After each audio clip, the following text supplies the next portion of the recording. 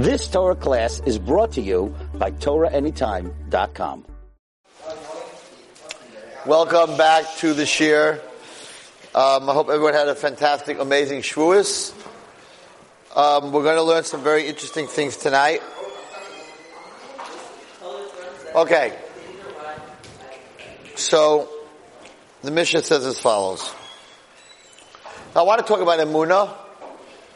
Somebody asked me the other night to speak about Emunah, and I said, well, Emunah, you got a lot of books on Emunah, the Garden of Emunah, and what's a famous book now that's very, what is it called? Living with Emunah 1, Living with Emunah 2, Living with Emunah 3, right? I think he has 3 books out already. So I said, I need to give a share in Emunah. I mean, that's something everybody knows about. He said, no, but what's real Emunah? I said, what does that mean? He goes, well, what's real Emunah? What's your take on real Emunah? That's what we're going to talk about tonight. It's a very interesting subject, a very important subject for all of us. So what's Emunah? What's real Emunah? And I have to tell you that, myself, I preach Emunah. Oh, here he is. You done Marv yet? No, I didn't. Yeah, we have 6 guys. Yeah, no, there, whatever. Okay. So we have the 6. We have the 6 guys that didn't done Marv. Now we need 4 other people that. So whoever's watching the share, if you're close in the proximity of or Yitzhak, which is East 15th and L, we need a minion for Marv tonight. So we're down 4. What? No. They're going to see it tomorrow night. They're going to see it tomorrow. They're going to come to Marv tomorrow night. All right. So anyway, so I want to go in very deep in this thought. And that's what the share is about tonight. Emunah. What is real Emunah? So first of all, I want to do a disclaimer that I have learned about Emunah. We all have. We all read the books. But when you're in it, it's not really so easy to have Emunah. It's very good in theory, right? When you learn about it, you read all the stories. But when you're in a situation, it's it's very hard to have that Emunah. So my disclaimer is that as much as I'm going to talk about it, I have to practice what I preach. But it's really, it's like something happens. So it's like if you're a Bal Emunah and it's part of you, then you have no thinking process. Once you have a thinking process, you panic. You really panic. And then Emunah gets very much shaken. So I want to talk about Emunah. So this is my translation of Emunah. Emunah is, well, you know the story with Emunah and Bitachon, the difference between Emunah and Bitachon with the tightrope. Everybody knows the tightrope story, right? Right. Emunah is, yes, I could walk across the Grand Canyon. Really, you think I can? Yeah. Bitachon is get on my shoulders. You're not getting on my shoulders, that means that you really don't believe. So, this is between Emunah and Bitachon. Emunah is the thought process, and Bitachon is the action.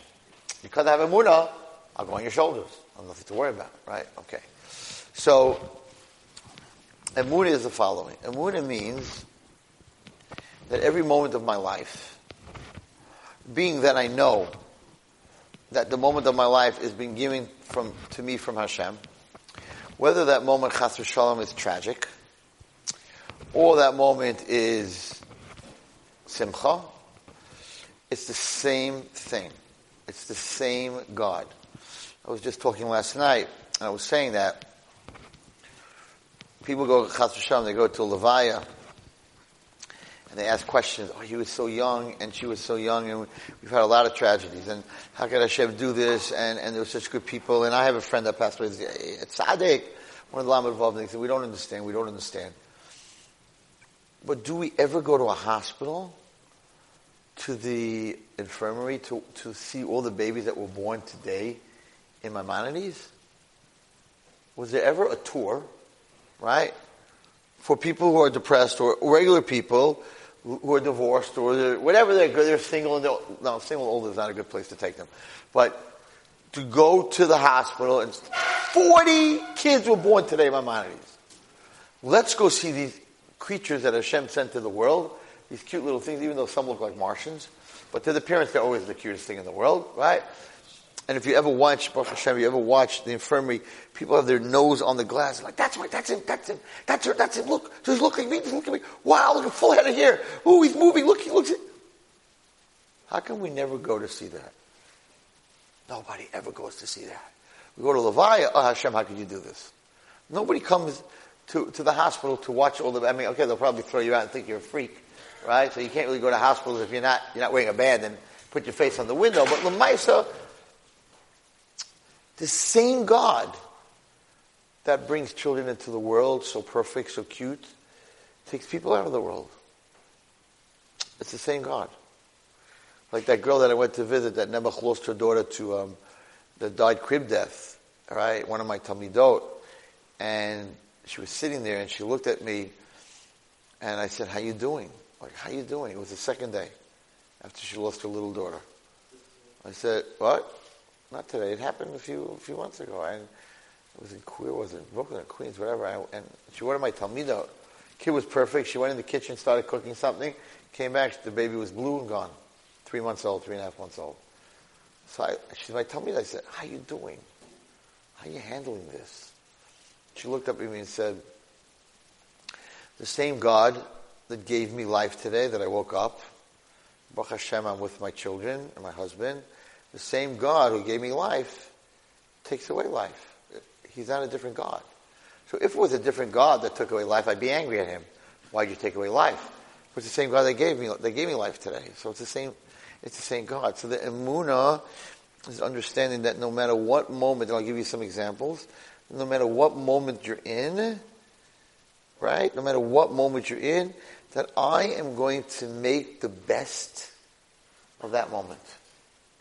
I believe that Hashem put me in this moment, and this moment is the best moment for me, and therefore I'm going to look in this moment and see how I could use this moment, even if it's not a good one, for the good.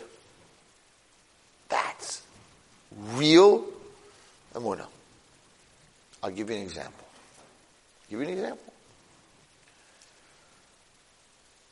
I met a guy who went to the hospital because his mother had surgery or whatever it was, and he was in the hospital. And his mother just came out of a very hard surgery. It was a very hard day, and his sister was there with him. And they said that she was in the bed, but she was like out of it, because they were keeping her like in a coma, so the body could heal. So the doctor said they don't expect her to wake up tonight. They're going to wake her up tomorrow, but his sister was there. So he got up, he was hungry, and he went downstairs to the Bika Cholam room. And when he went downstairs to the Bika Cholam room, somebody told him that someone he knows from Israel who has no relatives, who came to collect money, got hurt and is on a respirator and broke whatever, and he's in room so-and-so, and he would love to have visitors. And he has no visitors because he lives in Israel and he's here. So this person went upstairs. He said, my mother's sleeping. To make sure nothing happens, my sister's there. So I'm not in a good moment. I'm dead tired. I'm in the hospital a whole day. Smelly, ugly hospital. A whole day. Right? But this is where Hashem put me today. I could take this moment, go visit this guy, and give him a chizuk. So he went in there, and he sat there, and he spoke to him, and he davened for him, with him, whatever, and he spent hours and hours, and he went down every once in a while to see what his mother was doing, she was sleeping, and he used this terrible moment of being in the hospital with his mother after surgery, and he's dead tired, to help somebody else. That means I believe that wherever I am, in whatever situation I am, Hashem put me there, and that's the best place for me at that moment, and therefore I have to look around and figure out how is being in the hospital with my mother in her room, sleeping, the best moment, best thing in this moment. What could I do? And the answer is you can go help others. You can go visit this one, you can go visit that one, find out who's in the hospital, who could I see, who could I help. Using that moment, whether it's tragic or b'simcha, it's a little easier when it's b'simcha to use it for simcha. Using that moment means I believe, instead of sitting there and feeling bad for myself, I'm up a whole day, my mother, I can't believe you did this, Hashem, she's such a good woman, and going through all that craziness and getting depressed and getting anxious. Instead of that, being in that moment and understanding that this moment, as painful as it is, there has got to be something in this moment. You have to live in that moment and make it the best moment possible. That's Emunah. Emunah tasa. That's using your emunah. It's not just a thought. It's not just like, I believe. It's like, no, every second I'm alive, I'm going to live in that moment and I'm going to use it to the best of my ability. My grandmother, I speak about this very often. I spoke about it last night. I spoke about a place that they were talking about mikvahs in Queens. I think the perfect example is my grandmother, my Ummah. So, she didn't tell me this till she was in my house. She must have been about 93, maybe 95. I don't know exactly how old she was. And she told me a story that when she was they got on the boat to leave Germany in the Holocaust, and Americans didn't let them in. Now Obama, have to let everyone in, but in those days they didn't let the Jews in. Roosevelt sent everyone back. So they sent them to an American colony, which was the Philippines. The Philippines belonged to America. So at the time, in the beginning before Pearl Harbor, the Americans had the Philippines. The Japs came. They knocked the Americans out. The famous general, when he was leaving, what was his name, with an M? Whatever. He was leaving the Philippines. He said, I will be back. The Japs kicked us out. The Japs took over the Philippines for 7 years. Whatever it is, at the end of the war, the Americans came, knocked them out. My mother lived in the Philippines for 7 years as a little girl, because that's where they sent them. And there were two religious families in the Philippines. The Holzers, which is my grandmother, my Oma, and another family, the Hirschouts. And the Hirschouts, these are the two Frum families that lived in the Philippines. The Hirschout, Dr. Hirschout, is the biggest breast cancer doctor pretty much today. And he went to the Philippines, and he came out of the Philippines, and today he's a very, very big doctor. And Mrs. Frau Hirschout, and my grandmother were these two Frum ladies. So my grandmother had to go to the mikveh. She had to go to the mikveh. You're going to go to the mikveh in the Philippines. There's no mikveh in the Philippines. There's ocean. The Philippines is on the ocean, so that's where she went. That's where she went. She went to the ocean, and when she came out of the ocean, got dressed, soaking wet, came out of the ocean with Mrs. Hirschout, because there has to be someone who sees that the person goes all the way down and their hair is underneath the water, right? So when my grandmother came out, the Japs were right there, and they caught her, and they didn't understand why would So the way it works, the Japanese are yellow, so they hated the whites. They didn't hate the Jews. They didn't know what a Jew was. They had no idea. Never heard of a Jew. They didn't know what a Jew was. They didn't like white people. Americans are white. So my grandmother, my grandfather, and my mother, they were white. They were German. They were white.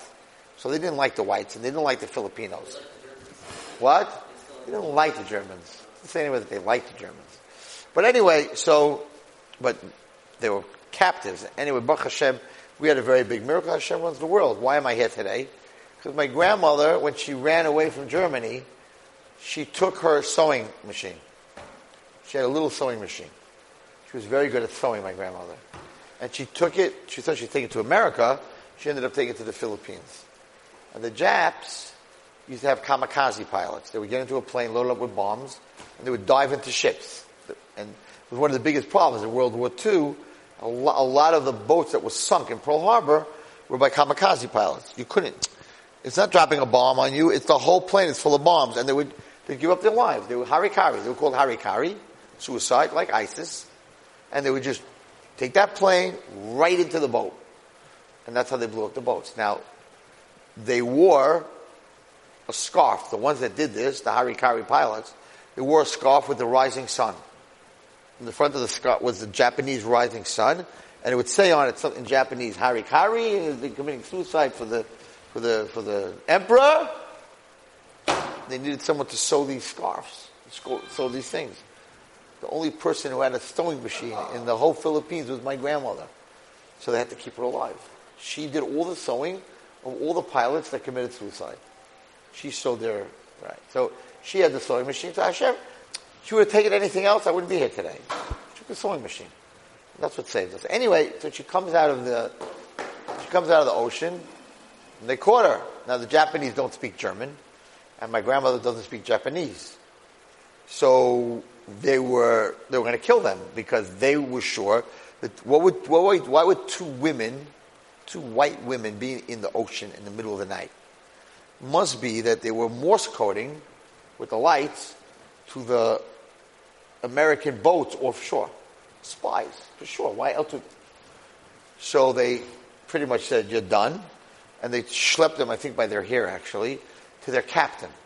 Another Japanese guy.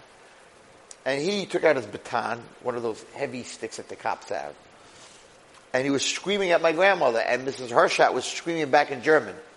And every time she screamed back in German, he didn't know what she was saying. He probably thought she was cursing him. He beat them, and beat them, and beat them. Mama beat them to a pulp. And she went home bloody, broken, both of them, bloody and broken. But he let them live. So she's in my house. I was already, many years ago, I always ask questions, especially I love to talk to Holocaust survivors. But I asked them a very different question than anyone else. I asked them, explain to me how you stayed connected to Hashem. I need to understand, after everything you saw, right? All these good people. So I like to ask that question. So I asked my grandmother.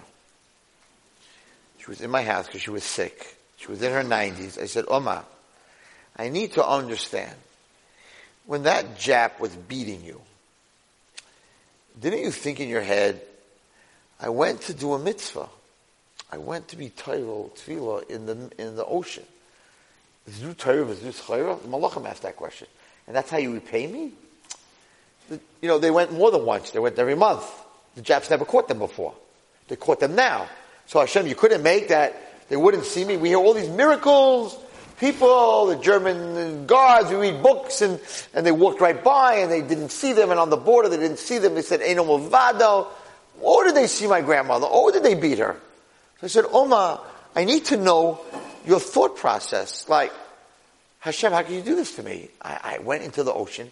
I was moisten nefesh for taras hamashpacha, and this is how you pay me back with such a beating? I'm like, Oma, what were you thinking when he was hitting you? And she looks at me and she says, I wish he would have hit me more. I'm like, okay, let's not get crazy here. She said, no. Every time he hit me, I said under my breath, Hashem, another year. Give me another year. Give me another year. She said, I wish he would have hit me 15, 20 more times. She was in her 90s. I said to myself, what? You're getting beat, and you went to the mikveh and you did a mitzvah, and you're getting beat, and you're thinking instead of how can you do this to me? Imagine our day and age. How can you do this to me? I'm doing the right thing, and I'm like, Oma, how did you? She said, Hashem knows what He's doing. Chaya, Hashem knows what He's doing. I was praying that if I'm getting hit anyway, give me another year. He would hit me another 15, 20 times. I'd live till 120. What does that mean? What does that mean? That means that in the moment that I'm getting hit, I understand that every moment is equal that Hashem gives me. That He loves me, even though some moments I don't understand, they don't look good, and other moments look much better. But really, they're all equal, they're all good. So if I'm living in the moment and I'm getting beat, instead of saying, where are you? How could you do this to me? I'm like, it's the same God that the next day I didn't get beat and I had a hot plate of soup and whatever. It's the same God. It's the same God that will give her another year. Right. It's the same God that will give her another year. What she did, how did you say? What? The person getting hit. Yeah. They're not us. Not us. We complain and we fetch about everything. They had such and my grandmother wasn't a Rebbetzin, very modern. She was an Ummah.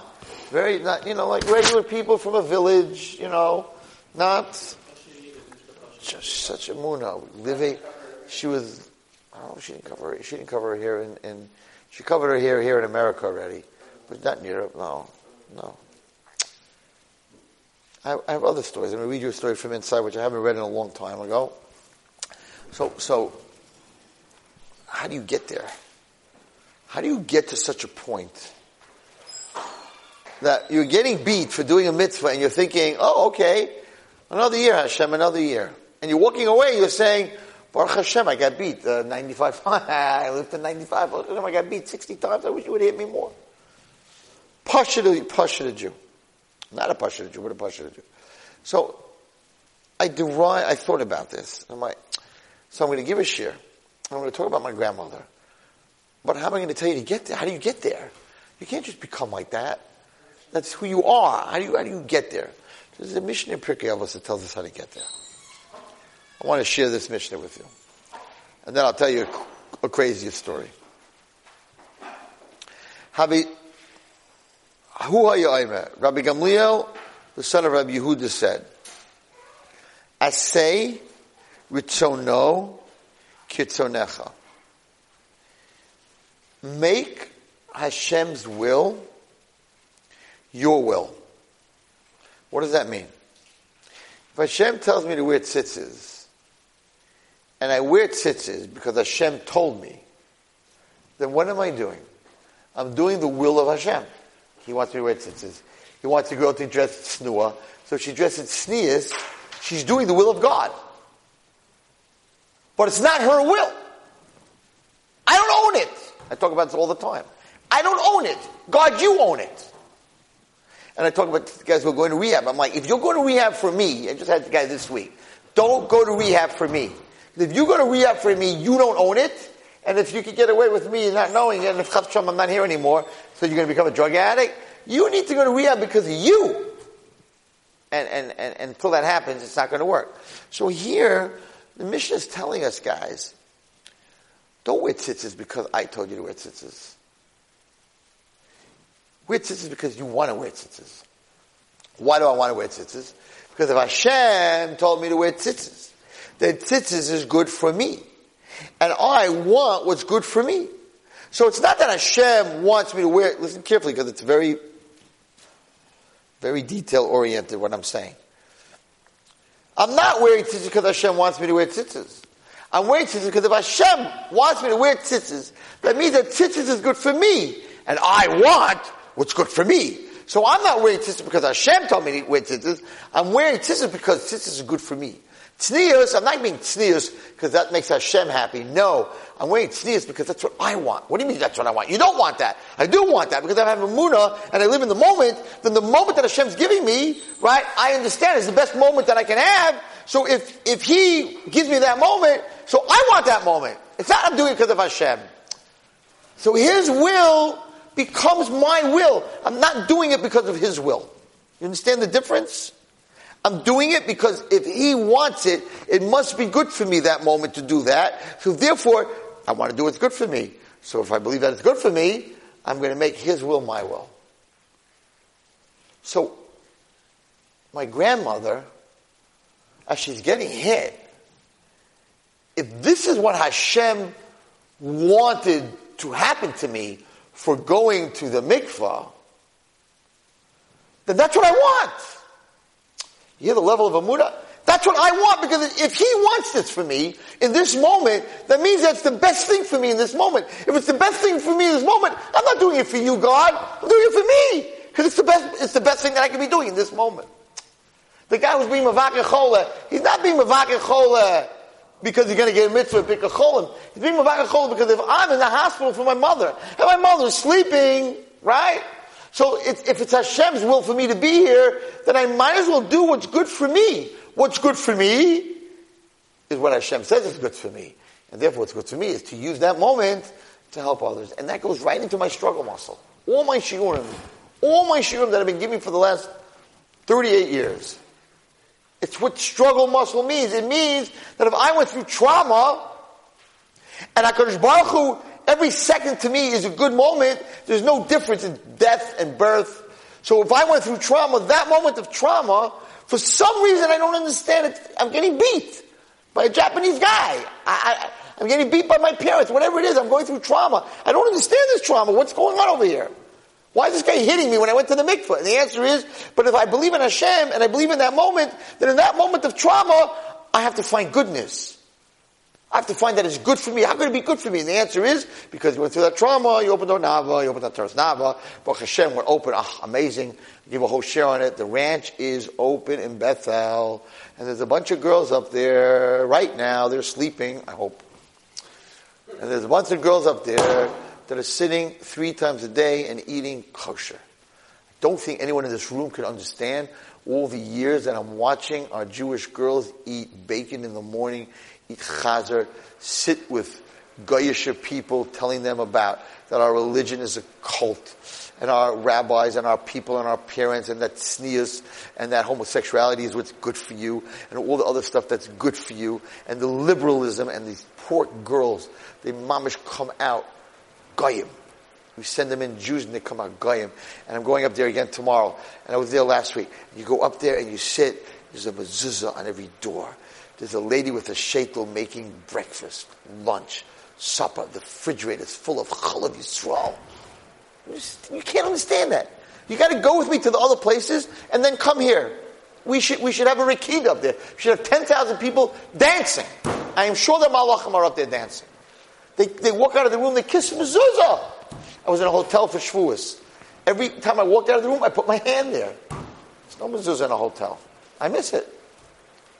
There's no mezuzah in Utah. There's no mezuzah in Indiana, and there's no mezuzah in Texas, and there's no mezuzah in Florida. And they're eating treif, and we have this place up there, God's place, it's mamish God's place. And they're eating kosher. And some of them are saying Kriya Shema Lamita. And one girl said, I have to bring up Jewish music tomorrow. I need Jewish music. Svira is over. Like, what? Amazing. We're open, and Baruch Hashem. Cost a lot more money than I thought. It's crazy. Horses are crazy money. The whole place is like, it's like $80,000 a month. $80,000 a month. Payroll, plus horses, plus food, plus mortgage, $80,000. It's $1 million a year cost. But $1 million, it's worth, I'm sure in Shemayim, every bite that they eat that's chalav Yisrael, every bite that they eat that's kosher, and they're going to get healthier, much healthier, eating kosher food, especially if you have an eating disorder. We know that treif food is metamtem as a lave. Moshe Rabbeinu, the baby, one drop of milk fell on his tongue from the Mitzri that was nursing him, because Baruch Hu had to burn it out of his tongue. That's why it says, why did Hashem use hot coals? He could have done like this. The crown and a ball. If the baby takes the crown, not the ball, it means he's taking over the kingdom. If he takes the ball, it means he's not taking over the kingdom. So he would have put his hand to the crown. The Malach would have taken his hand, put it on the ball, and everybody lives happily ever after. Coals? Burning coals? Why did Paro come up with that idea? Why burning coals? It seems like Kosh Baruch Hu did it on purpose. When he took his finger and put it on his tongue, that's why he couldn't talk. He burnt out the spot that drop of non-Jewish milk hit his tongue. And the Mefarshim bring that, you don't understand how non-kosher food is metamtem misalev. Metamtem misalev. So if you send a girl and you're giving her a treif all the time, so even though you're trying to fix her mentally, all that, but Lamaisa, she has a neshama and you keep giving her treif. So how could she become healthy? And I feel very much it has a lot to do with a lot of girls that went to these places and they're relapsing. They're relapsing left and right. And I thought after a year there'd be no such thing, left and right.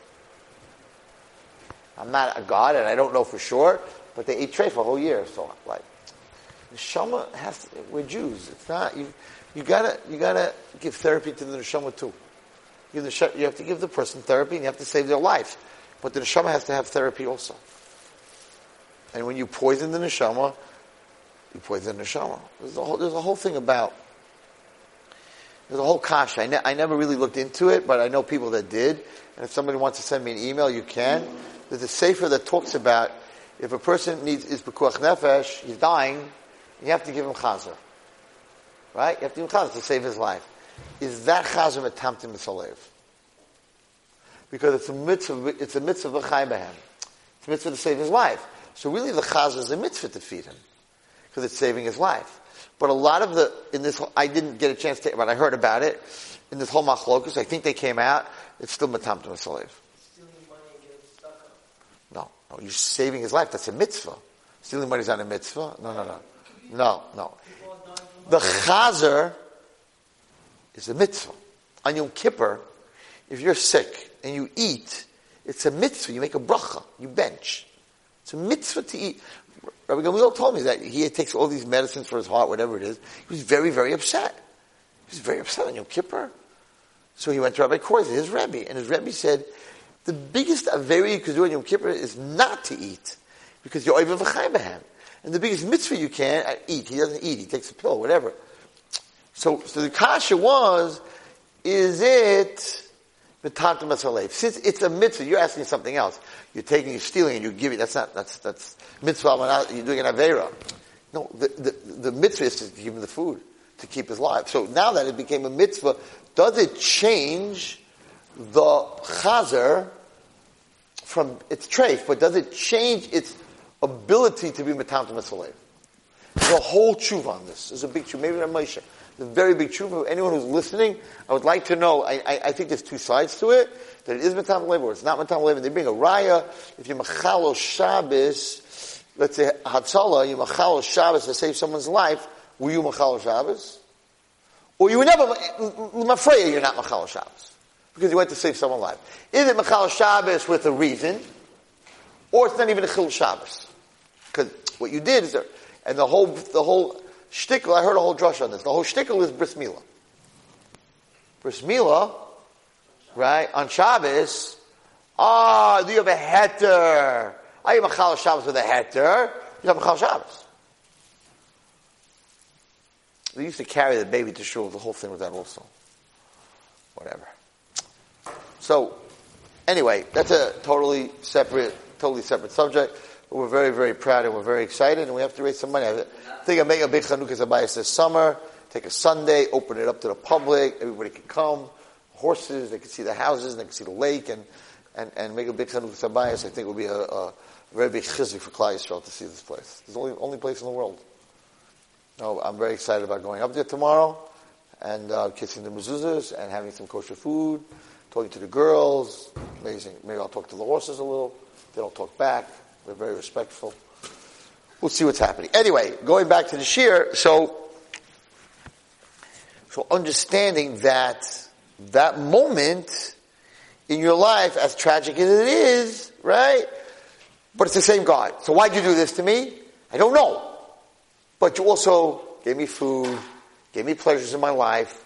You're the same God. So there must be a reason. So I need to go into that moment because I have emunah that for whatever happens in my life is HaKadosh Baruch Hu has hashgacha pratiyus, and therefore I have to look at my situation and say, what could I do in this moment that's positive? Can I just clarify something? There's two things, guys. There's one thing is, Hashem, why are you doing this? And the other thing is, what can you get out of it?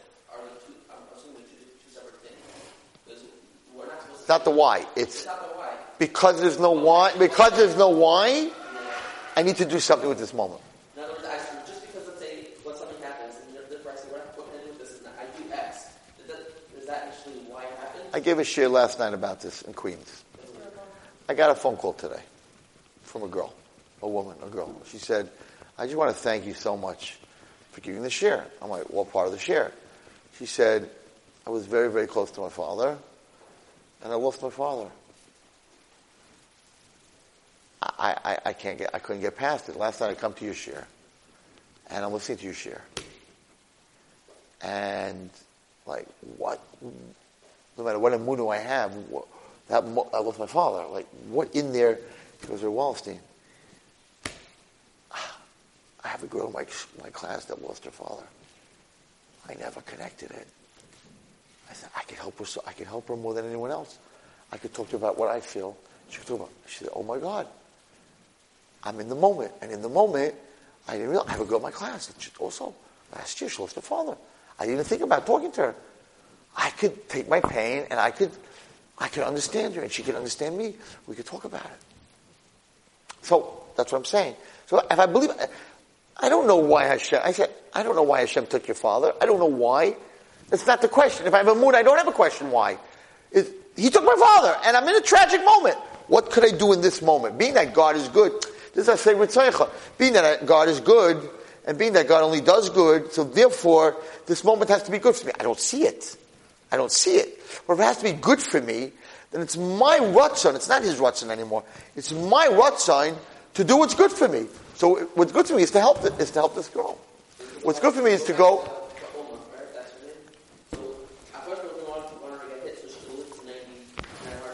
Right. But 96. came out of it, and it was good, but that's not why necessarily. We don't know actually. Would she have lived to 96 without getting hit? Maybe. But it's not on God, it's on her. It's not, how did she react? She believed that every hit gave her another year. Do we know if she would have or not? We don't know. No one's going to know. How would anybody know? But that was her emunah in the moment.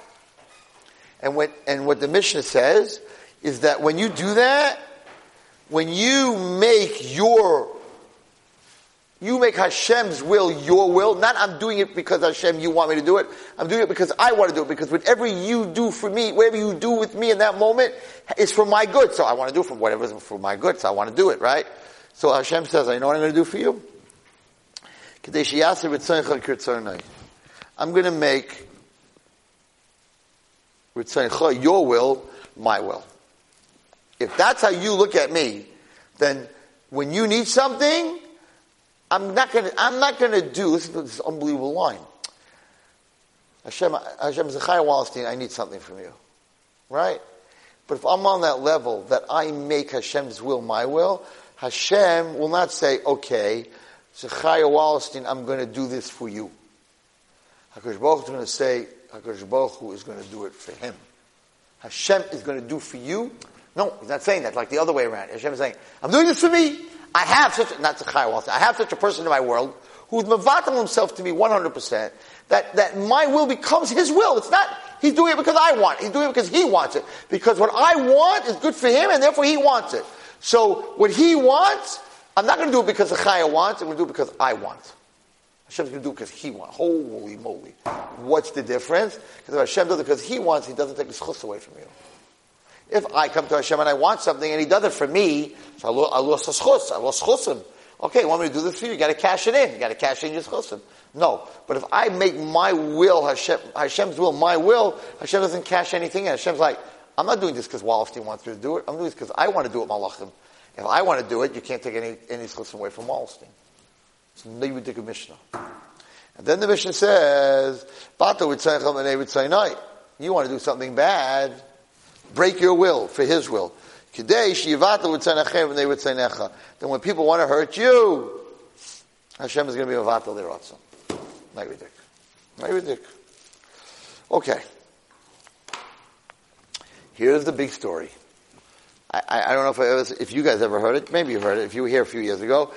I think this is the example. I said it last night at Queens. This is the example of if you make it your will, that Hashem will make it his will to do what you need.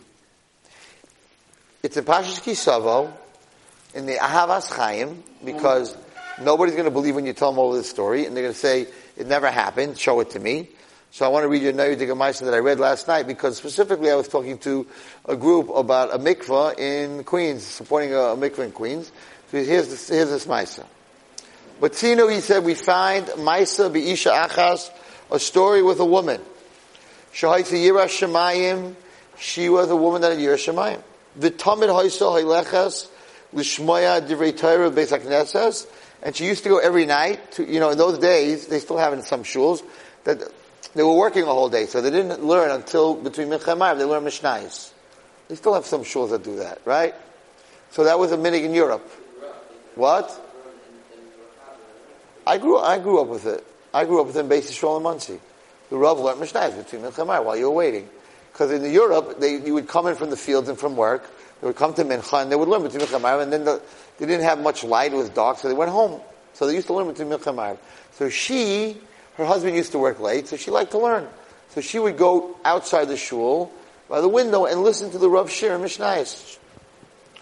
Upam Achas, one time she was there listening to the Shir, maybe she was in the women's section, it doesn't say she was by the window. She had to go to the mikvah. It was her night to go to the mikvah. I guess I was speaking that night. She went to shul like normal. The guy that was giving the speech, he went much too long. He didn't stop talking. Right? Hello? We know someone like that. And she sat there listening, and she didn't realize that he got very late. When the rabbi finished speaking, She went to go to the mikveh. Umatzah sagur. It was closed. In those days, the mikveh was open for an hour.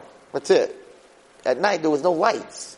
People didn't go out at night. So they opened it up. If you want to go to the mikveh, you come to the mikveh for the first hour. That it's dark. It was locked because it was late. And she couldn't find any way to get into the mikveh. And she knew she was in big trouble. Because her husband knew it was a mikveh navi makira tevashal bala. She knew the nature of her husband. Shahaya achzer, he was an animal. Ubelial, he didn't keep almost in the mitzvahs. He didn't care if he needed olo. He didn't care if she was a needer or not. She was scared. She realized, I'm going to come home. I can't tell my husband I went to listen to a shir and I missed the mikveh. He's going to say, I don't care what you missed tonight, we're going to be together. And she thought, do a big avera. She began to cry with a bitter heart. If she's going to go home, her husband's going to grab her, and he's going to sleep with her. And she can't go to the mikveh, it's locked. They're both going to be chayim misa. If she's going to run home to her father's house, it's going to be even worse. His father's going to say to her, you and your Torah, that you go to shiurim, you're not chayav to go learn Torah. I don't want to hear this craziness that happened now because you can't go to the mikveh, because it's your fault. Because you're all asmek. And you brought this Torah on yourself. When they tie him, so she wasn't getting any pity from her father, and she got to go home. When they tie him, Valayla became very dark. She began to shake. And she began to cry at the door. She went to the Beis HaKnesses. She davened to Hashem, I need help. If I'm going to go home, he's going to force me. And you can imagine, she was a very frum woman. She went every night to learn. When they tie him, all of a sudden, Amda Agala Achas, a wagon pulled up, a coach, Al Yada in front of her, Ubifnim, inside, Zaken Uzakena. There was an old man and his wife, an old woman. Shol HaZaken, the old man asked her, Im Yesh Beis Mechatkan, is there a bathhouse? They just came from a long trip. His old wife needs a hot bath. Amalo, she said to him, no, Hakol Sagur, it's too late, everything's closed. Amalo HaZaken, the old man said, please, Ein Davashia Sagur. There's no such thing that's closed that you can't get open. Bring me to the people who own the bathhouse and come with us. Yarad HaZaken, he got off the wagon, off the coach. He went to the owner of the bathhouse. Kach Kesef, he took money. He said, take as much money as you want. I need you to open up the bathhouse. For my wife. Because the doctor said that every night she needs to take a hot bath. And we just traveled, and I need help. When the owner of the bathhouse saw that this man was very rich, he had a lot of money. So, take off, Pasach as a mikvah. The Beis HaMerchatz, the bathhouse, and the mikvah was in the same house, it's the same building. So the old lady said to her, could you come in with me, because my husband can't come in with me, it's not sneeze, but I'm very scared to go into the bath and be alone. So she said, fine. So when she was in there, the mikvah was there. So she asked the old lady, could you do me a favor? Now that we're here, could I go to the mikvah? Could you watch that I go down? Could you be like the mikvah lady? And she said, sure. She took a bath. She did that. She went down, and now she got into the mikvah. She was good. She was tahar. Okay. So, they come out of the mikvah. They're dry, whatever it is. They get into the wagon, and the old man says, listen, it's very late. It's very dangerous in the street. We'll take you home. Look, was the Isha Bagala. They took this woman in a wagon at Pesach Beisa to her door of her house. Amrullah, B'vakasha, they said to her, the old man and the old woman said, please, tikansi labayas b'simcha. Go home and be happy. Raktedi, but we want you to know something. Shebavurech, because of you, banu me'olam ha'elyon. We came from the other world. Yeah?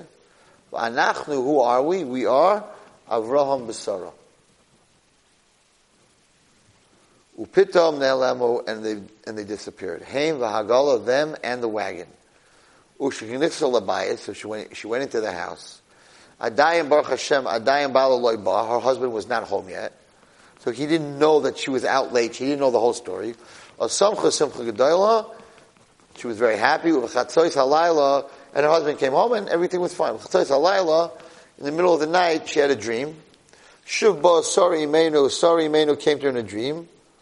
And Allah HaShalom, B'chaloi, v'amaloi, she smecha, Sarah said, I just want you to know that I'm happy, ma'oid, very happy, lirois oisa, to see you, shekava itam la Torah, that every night you go to a shir, afal pi she'ena chayeves, even though you're not chayev adkan. Psh. You hear?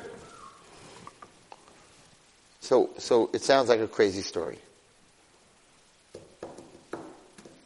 Right? From Avinu, Sarah, it's not a crazy story. Because the Mishnah says, if you make my will your will, which she came to learn every single night, and she had to go to the mikveh, if you make my will your will, you want to do it because you know it's good for you. You do the mitzvah, not because Hashem told you to do the mitzvah, because I know that if Hashem told me to do this mitzvah, it's good for me. So it's not Hashem, I'm not doing Hashem's will, I'm doing my will. Then HaKadosh Baruch Hu will make your will his will. She needs to go to the mikveh. Her will is to go to the mikveh. So Hashem made it his, so it became his will. His will, he sent Sarah and Avram from the other world. It's not a Parashat that sent Sarah and Avram, and got her to go into the mikveh. Because she had that Emunah on HaKadosh Baruch Hu. And he tells another story, and we'll end with this, about your will. And that's Emunah. Emunah is that I understand that every moment of my life, Hashem loves me, and this is the best moment that I can have, and therefore if I don't understand it, but I need to make the best of it I can. I'm getting hit, another year. I'm in a hospital, let's go visit someone. Every moment, it's a very hard thing, and I don't want, no one should get upset who's listening, because it's a very hard thing, and I'm not judging anyone, chas v'shalom, but I was asked to speak to a group of girls that were low 40s, not married. Having children already was very questionable, and they asked me to give them chizik. But I don't even understand. I got married, I was 19. I don't understand loneliness. I'm not a girl, not to have children, not to nurse and to have children and to be a mother. I don't even fathom the pain. I'm not even, I can't understand it. I'll never understand it. I'm not a woman. I can't even understand it as a guy. I can't understand it. I cannot understand it. I should give them chizik? Give me a break. I'm going to tell them. Hashem never gives you a test you can't pass. They don't want to hear that. They went to Amukah. They did their 40 days. They went to every rub. They had every bracha. They did everything, and they're in their 40s. And you want me to give them a chizik? Help 10 years younger and stop saying no to everybody. Do me a favor. Do me a favor. There are plenty of girls that say yes, and they're still not married. And there are plenty of girls that don't get to say anything. You know why? Because nobody reads them shidduchim. Okay? They go from 30 to 40 going out with one guy. And he has 4 feet and 6 hands. They don't say no. That's a very man answer, and it's very wrong. No, that's not why they're single. Most girls say yes. Guys are a whole different story. They don't even get out to go out. There's so many girls in the basements here in Flatbush that come from out of town because they heard that in New York they're going to get shidduchim. Nobody reads them shidduch. I have girls that in 2-3 years, they don't have a parent here who's pushing the shachin. They didn't go out. Not to say no, they didn't get a chance to say no. Nobody read them a shidduch. They're a little heavy, they have little freckles, boom, you're out of the parsha. Come on, don't blame it on the girls. It's not the girls. It's really not the girls. Not because I have or an Ava, it's really not the girls. There are plenty more guys that say no, that think they're who knows what gift to the world. Girls are not like that. They're not made like that. They're not made like that. They're not Bali Gaiva. They don't think that much of themselves. Just the opposite. They put on makeup and stuff because they look in the mirror and they're like, I don't look good. I don't look half. Change my dress. No one's going to look at me. We don't do that. We don't put on makeup. Man, I'm machka. Everyone loves me. Everyone wants to go out with me. The guy's 900 pounds. He looks like a bozo. And he walks out there like, why did she say no? Oh, I'm a guy. We're the Balei Gaiva. They're not the Balei Gaiva. We think the whole world, every girl, they should line up for me. I'm like Superman. We have that problem. They don't have that problem. They're creatures of just the opposite of modesty, of very, very low self-esteem. They're like, I'm not too good for anybody. I'm not good enough for anybody. We're like, I'm too good for anybody. It's just the opposite. It's very different. There's going to be a girl or two. I'm not saying that say no, but that's not the teva. It's not the teva. You just don't get dates. Dating is the worst thing the Jews have ever taken on. Thank you very much. How was it supposed to get married? The way they did for thousands of years. And how was that? They didn't make shidduchim? No. They went on Yom Kippur, right? And they went on Tu B'Av, and they all went out, and they changed. No one knew whatever it was. And they said, the Gemara says, it's not about how beautiful, it's not what family she comes from, right? But we're not like that. That was in times of the Gemara. Now you have a resume. What family, what beauty, what this, what that. The guy at a 1 to 10 is like a 2 or minus 2, and he wants a 10 plus. Because, first of all, Rosh Yeshiva said I'm the best guy in Yeshiva. My mother says I'm the best guy in the house. The Rav in the shul says I'm the best guy in the shul. I'm the best guy. So why should I settle for anything less? We have to stop, being such Bali Gaivas. Again, every case is different. Yes, there's some guys that really want to get married. They're going out with a girl. And it really should happen, and she says no. And there's some guys that say no. But girls don't get dates. Guys have dates anytime they want. Girls don't get dates. So let's not go there. I think you need to say the Hasidic style is the way to go. Yeah, 100%. Hasidic style is very good. The parents make it up. They check out the guy. Whatever it is. Does it always work? No. Nothing always works. Hashem gave in the Torah the ability to give a get. He would have never given that ability to give a get if every marriage is going to work. What? Kid comes before Kiddush. You're fool before the Makkah. It's very funny, but it's not funny when the kids that are from a divorce, it's not fun. It says, why does Mizbeach cry? It says when people get divorced, the Mizbeach cries. What do you mean Mizbeach? The Aron HaKodesh cries. Hashem's the Aron HaKodesh. Why is it Mizbeach? Mizbeach cries because Mizbeach says, I'm here to sacrifice animals. Right? But not to sacrifice human beings. When you get divorced, you're sacrificing the children. And that's why the Mizbeach cries. You heard that shot? Beach cries. I'm here to bring kabbanos of animals. You getting divorced, you bring kabbanos of children. That's why the Mizbeach cries. Okay, I don't want to go to. We don't want to get so depressed here. We want to talk about good stuff. So listen to this other story about when you want something so bad, it becomes Hashem's ratzon. This one I never said, by the way. I never said this in Chabura.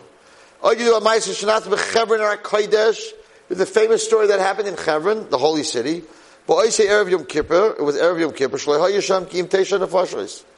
they didn't have a minyan. Could you believe it? There was no minyan of Jews in Hebron. They came to Shul, and there's only 9 of them. How are they going to go through Yom Kippur without a minyan, without reading the Torah? There's no minyan. They cried to Hashem, send me a Jew. Also a very interesting story on this story. All of a sudden, they saw an old man. He came when the sun was setting. Right before lighting the candles for Yom Kippur. Avram Avinu. He was Avram Avinu. He made the minyan. Imagine Avram Avinu spent the whole Yom Kippur with them. What you do, the Orach Chaim brings down pasuk v'haya kishav el haaretz ein v'haya el lashon simcha ein simcha el b'sheves Yisrael ad masay ad maskodesh v'yesh Torah Shabbos nizay yaitzu b'tzchut zeh nishkem ha'makim magul tzena remain. So he says they wanted a minyan so bad, just like this girl needed to go to the mikvah so bad that they sent Avraham Avinu to be the 10th. Why him? Why not no one else? So there's a Neiridika thing on this. If Avraham Avinu died, then you can't use him for a minyan.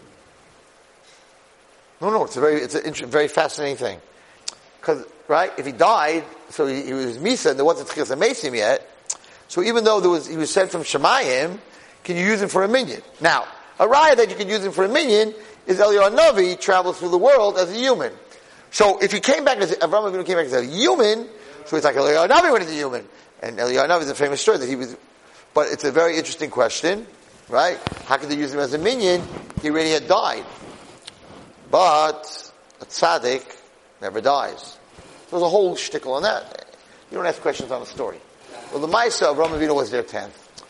If you want it bad enough, and you make God's will your will in that moment, it's not His. I'm not davening Ma'ariv tonight because of you. You said that I should daven Ma'ariv, which means that Ma'ariv is good for my neshama.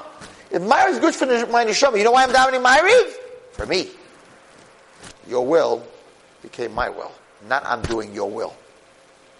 And when you get to that level, you can bring Avram and Sarah from the other world into this world for you.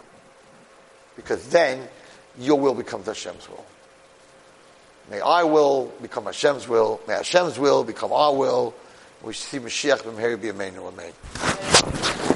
So what did I tell those 40-year-old girls? To give them chizuk. So I told them the following. I sort of gave this shir and I said, I have no idea of your pain. I cannot understand your pain. And I have no idea why you're not married. I'm not God. But I can tell you one thing. While you're not married, use it for the good. What does that mean? Instead of being depressed and angry and walking around with your head down, HaKadosh Baruch Hu, I'm not married, so I don't have a husband, I don't have kids. So Chai Lifeline at night, they need people to sleep with the kids. So the mother who's been sleeping there for 3 months, she needs a break to go home. So they need people to sleep overnight watching the kid. If you're married, you can't do that. You have your own kids, you have your own husband. You're not allowed to do that. So you're all single girls, you have an ability. You should be married tomorrow, Mitzvah Hashem. But you have an ability while you're single. What could a single girl do that a married woman cannot? And whatever that is, that's what you need to do. Until you get married. It's painful, and you need to live in that moment, and it's hard to get up in the morning, and it's hard to look in the mirror. But at the end of the day, if you believe in Hashem, and Hashem only is doing good, and for some reason, I don't understand how could this be good for me, that I'm not married, but for some reason Hashem, this is good, so therefore I want to make my Ratzon Hashem's Ratzon, so I'm single, so I could help kids at night, 9 o'clock, 10 o'clock, I could sleep over with kids, I could do things that a married woman cannot do. So until I get married, instead of being depressed, I'm going to use it for the positive.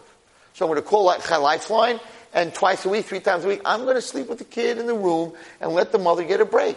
And when I get married, I'm not going to do that anymore. And there's many girls that I dealt with that were superstars in Lakewood and helping girls and stuff like that. And they came to me and they're like, Rabbi, if I get married, and they were getting older, and they're like, if I get married, who's going to help these girls? I'm like, right now you're not married, you can stay out at night till 1, 2 o'clock with them.